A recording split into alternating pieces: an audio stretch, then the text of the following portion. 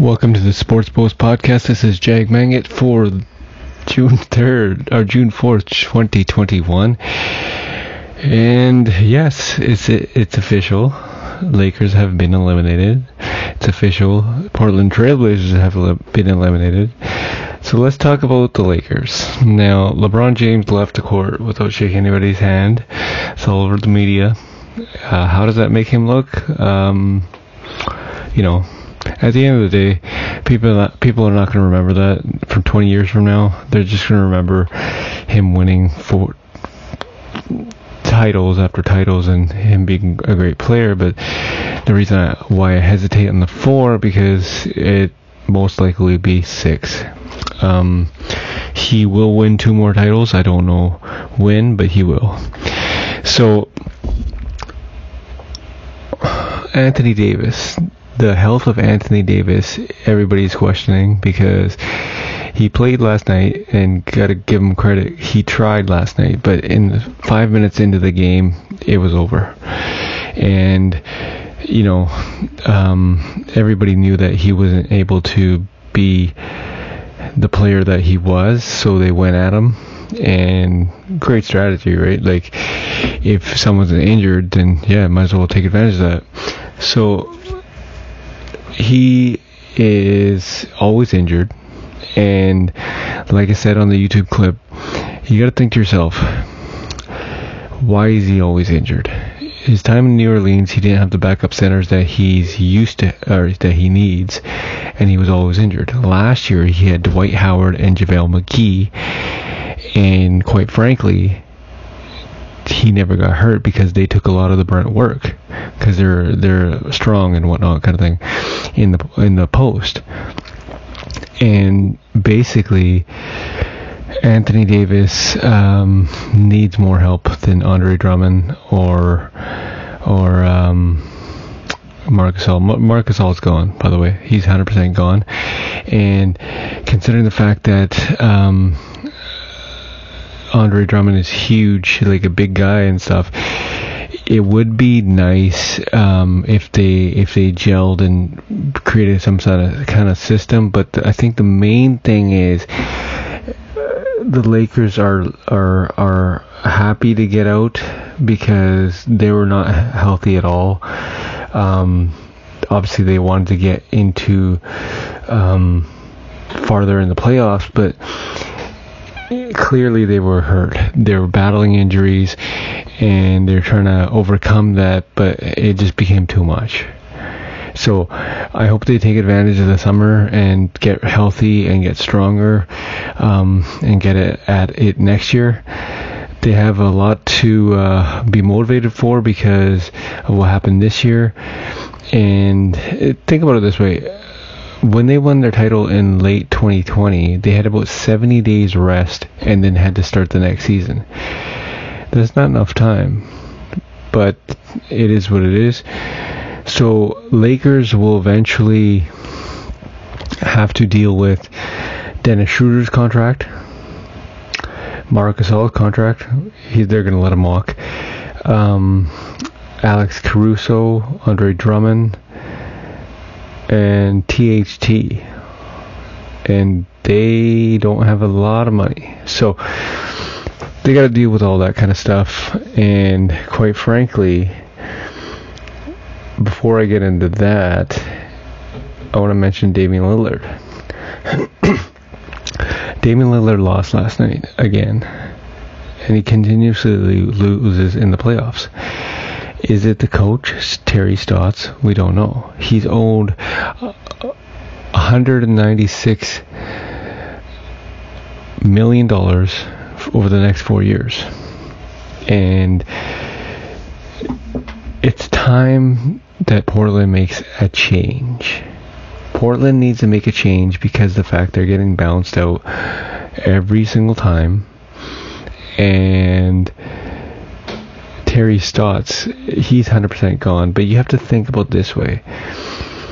If you trade Damian Lillard, and Miami, Knicks, Clippers, Lakers are all interested, and I'm pretty sure other people are too, but if you trade Damian Lillard, what are you getting back? Because you are probably getting back a lot of talent, a lot of picks, and it's just, you gotta take into consideration that factor, because you've been getting bounced out so many times.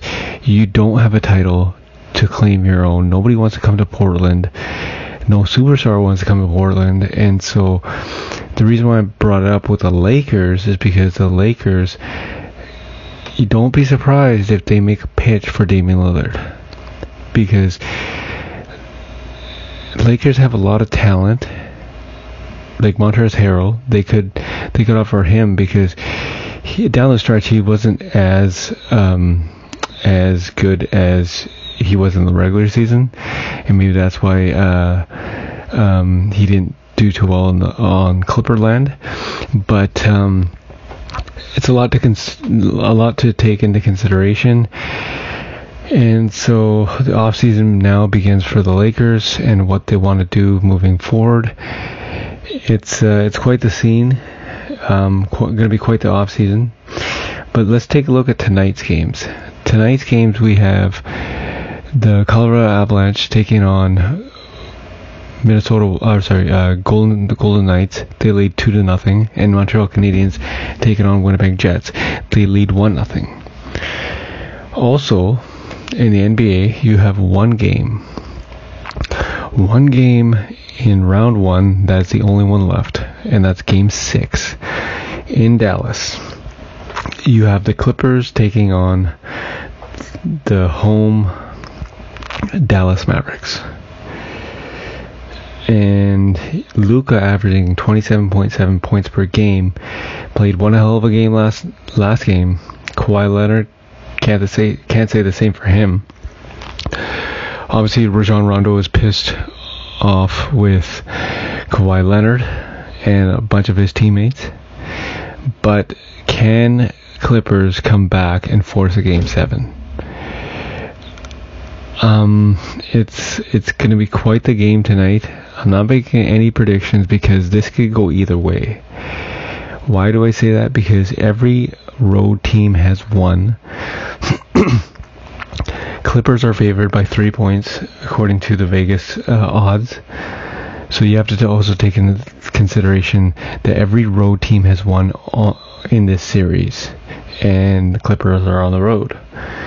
But Dallas has a lot at stake tonight. So I think 100% the pressure is on Dallas Mavericks. Pressure is on Luka. Kristaps Porzingis, he has to play better. He has to play 100% better, and he has to help Luka, because Luka ended up getting like 42 points or something like that. And if you want to be known as great, you have to actually do something that's great. And I think 100% all the pressure, it's like a Game 7 for Luka tonight. All the pressure is riding on this one night tonight for Luka Doncic. So he has to pull off the unbelievable. And last year they got bounced out by the same team. If you remember, they got bounced out by the Clippers in round 1. That is why the reason Clippers wanted to play Dallas Mavericks, and they threw a game here and there just to play these guys because they beat them last year. So, do the Dallas Mavericks want a repeat of last year? Obviously not. And to avoid that loss and the pressure, you have to play at a high level tonight, and you have to make it known that you are for real. You are up and coming superstar. You are a first ballot Hall of Fame potential to be. So all the pressure is riding on Luka tonight. Very young, but he seems very poised, and he has to be able to handle the limelight, because this is the only game in the NBA. All eyes are on Luka tonight. Make sure you tune in. This is Jag Manga for the Sports Post podcast. It is June 4th.